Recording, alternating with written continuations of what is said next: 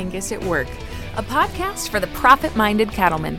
Brought to you by the Angus Beef Bulletin, we have news and information on health, nutrition, marketing, genetics, and management.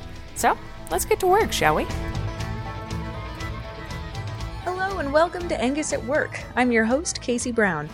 Today we're going to be a little forward-thinking, but don't worry, you'll still hear plenty of practical applications too. Think back to those pictures of belt-buckle cattle in the 50s, and then those tall calves you couldn't see over in the 70s. We've obviously made a lot of genetic change rather quickly, but on the other hand, have we made those same strides in our understanding of nutrition? I sat down with Brian Fieser with ADM to talk about precision nutrition, how that can be a game changer, and how to optimize nutrition now. So, let's dig in. Good morning. Welcome. Morning. Tell me a little bit about your background with the beef industry. So I grew up on a farm in South Central Kansas, Southwest Wichita. Grew up raising Simmentals, so we've made the conversion. They're all black. They're all crossed with Angus now. So I moved home about 4 years ago to take over my family's commercial Sim Angus operation. We do just enough seed stock, fleshing cows, stuff like that to run up a pretty decent bill, but not a huge one. But we're primarily a Sim Angus cow-calf operation now. So got a 5-year-old and a 18-month-old at home. So I do too. my 5-year-old is desperate to start showing cattle, which is exciting and terrifying all at the same time. Mm-hmm. Is your 5-year-old a boy or a girl? Boy. Yep. 5-year-old's a boy and the 18-month-old girl. That's exactly like mine. She's 18 months going on 18 years. She's a little adult for her little body.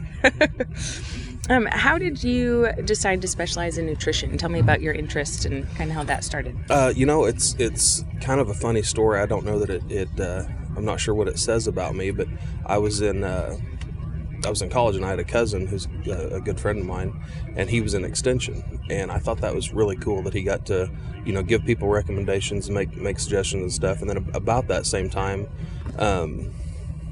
K-State came out with some research, and it was feeding commodities to cheapen up rations and all that sort of stuff, and we adopted that some stuff, and I was like, well, that sounds kind of cool. I wouldn't mind being one of those people that gets to tell people how they can do things better, cheaper, be more profitable, all that stuff.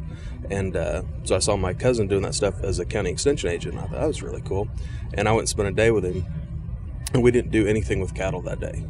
We were checking on worms and apple trees, and I was like, whoa, I better rethink this because I'm not interested in worms and apple trees and stuff like that. So I did a little research. I was like, I need to specialize a little bit. So I got a master's degree, and I got my master's degree, and I was like, that's pretty cool. I really like this. And so then I went ahead and I was like, I really enjoyed that. So I decided I wanted to get a PhD in it. So once I'd gone down that rabbit hole about as far as I could with a PhD, then I was time to go to work and start paying off student loans. It is amazing how many career options there are within ag. You can grow up on a farm and still be involved with cattle, but there's so many options out there. Yep. That's pretty cool. Yeah, everybody gives me a hard time because my hobby and my job are almost completely overlapping. So you're like, you talk about cattle all the time. What do you do for fun? I'm like, cattle. Yeah. We'll go to a cattle show or a cattle sale. That's fine. Hey, it just means that you made the right choice, right? Awesome. So tell me, we met last year at NCBA, and you shared some really great information that I've still kept with me about amino acids and protein and how they work. Can you share that again? Sure. So amino acids are the building blocks of protein. So all proteins are made up of the different amino acids. And, whether it's heart tissue, longissimus muscle, intestinal tissue, all of those things are different proteins with different combinations of amino acids to achieve the different tissues and stuff. So what we've done nutritionally, and the term we use at ADM that we're kind of gearing our programs around is precision nutrition. So when you feed something to the animal, it's in there for a reason, to serve a purpose, and not no fluff, no waste or anything like that. And so that's kind of how we've approached the amino acid thing is can we get certain micronutrients like amino acids that the animal needs that rather than feed it a lot of protein that then the rumen microbes have to break down, and the amino acids all have to be torn apart and put back together. Can we be more efficient by feeding the specific amino acids the animal needs that bypass the rumen and go straight to muscle accretion or something like that? And so when we're able to do that, we get we let those animals achieve their genetic potential. And right now, with the explosion in all the DNA technology and stuff like that, our genetics are moving at warp speed, and our nutritional programs are more or less the same as they've been for the last 30, 40, 50 years. And so our genetic progress is outpacing our nutritional progress by light years. And so we're constantly trying to play catch up, trying to figure out how we can get more out of these new genetic freaks that we're raising compared to even just 20 years ago. So our product that we do that was amino gain. We do a lot of bull development.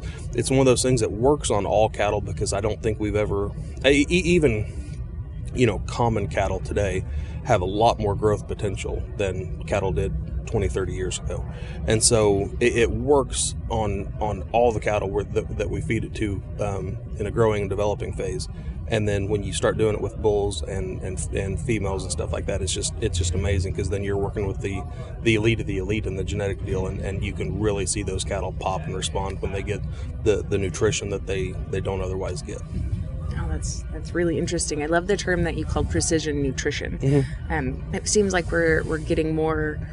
Precision ag is nothing new, especially on the crop side, but we're getting more into precision livestock. Yep. And that's kind of a whole new frontier, which is Yep. really exciting.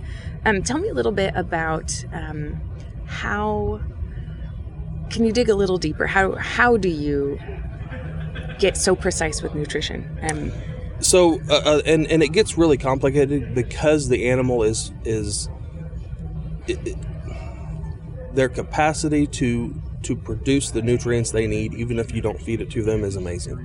If you short an animal on calcium or phosphorus for a while, a cow can mobilize calcium and phosphorus out of her bone to help bridge the gap in a short-term deficiency or something. So it gets really difficult, and that's why you really end up needing to push these animals to the limit of their genetic potential. Because if you've got an animal that has the capacity to gain 5 pounds a day, but you're only feeding it prairie hay and 20% cubes, it's we're obviously not tapping into that potential. So that's one of the challenges is to be able to push those animals to their genetic potential. But even then, within that, the struggle that we have is we've got 2 or 3 years of research on some pretty good genetically certified or genetically known red Angus cattle and feeder calves. And the challenge becomes, we can take that information, but then does it apply to all the cattle in a 100,000 head feed yard? And so that's where it gets tricky, is we need to know the genetic capabilities of those cattle to know whether it's worth the extra effort, the extra investment to get the most out of them. And so it gets really complicated, because especially when you get to these minute details, it's not one of those things you're going to see every single time you feed a set of cattle.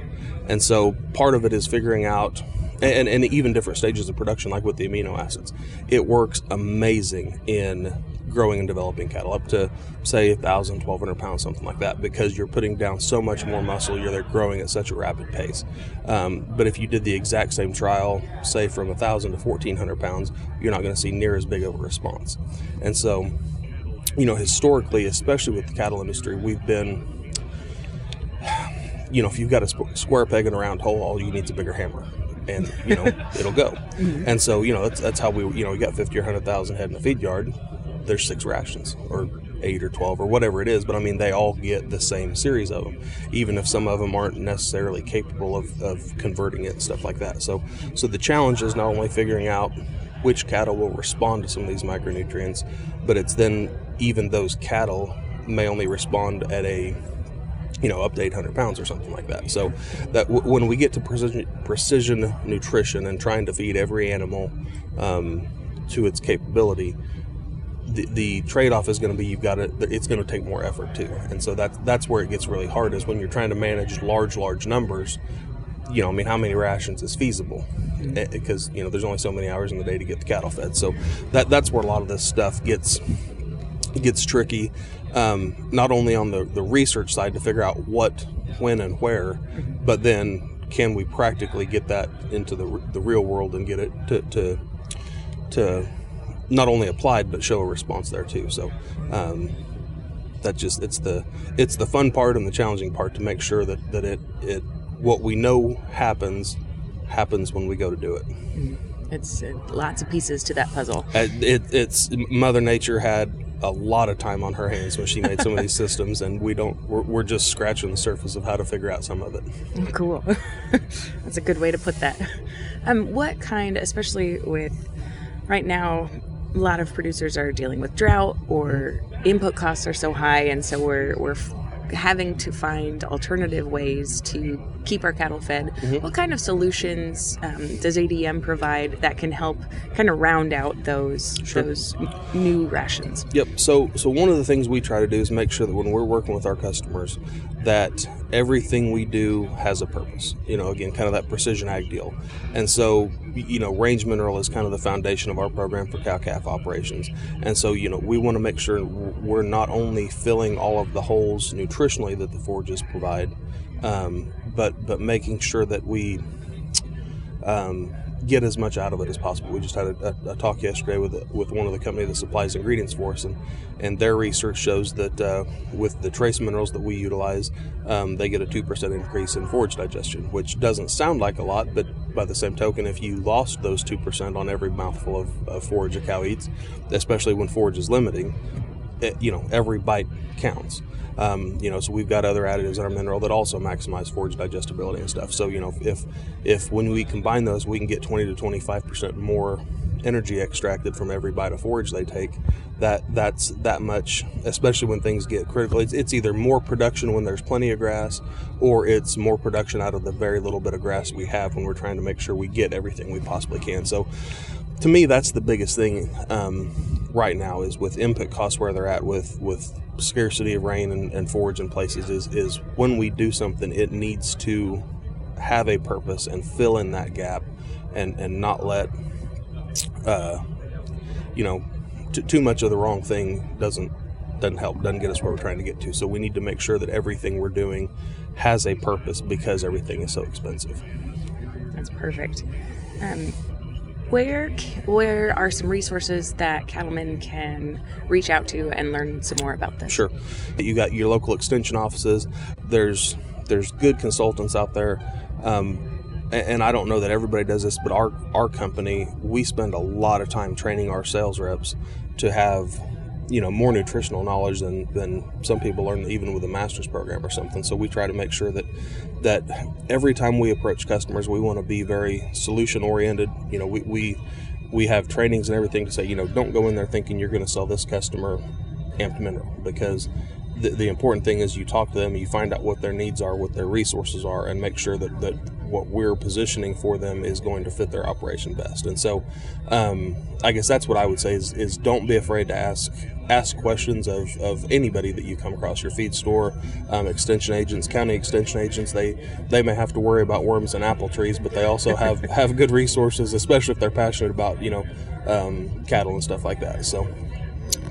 But I guess the main thing I would tell somebody is just don't be afraid to ask questions, look for the information. There's lots, there's lots of information out there. It's harder to sort through what applies to you, or what you might be able to make work. But and the other thing I would say is, and this is something we deal with, is when we're out talking to customers or talking to prospects or something, we say, when we're asking questions, everybody's reluctant to share information and stuff like that.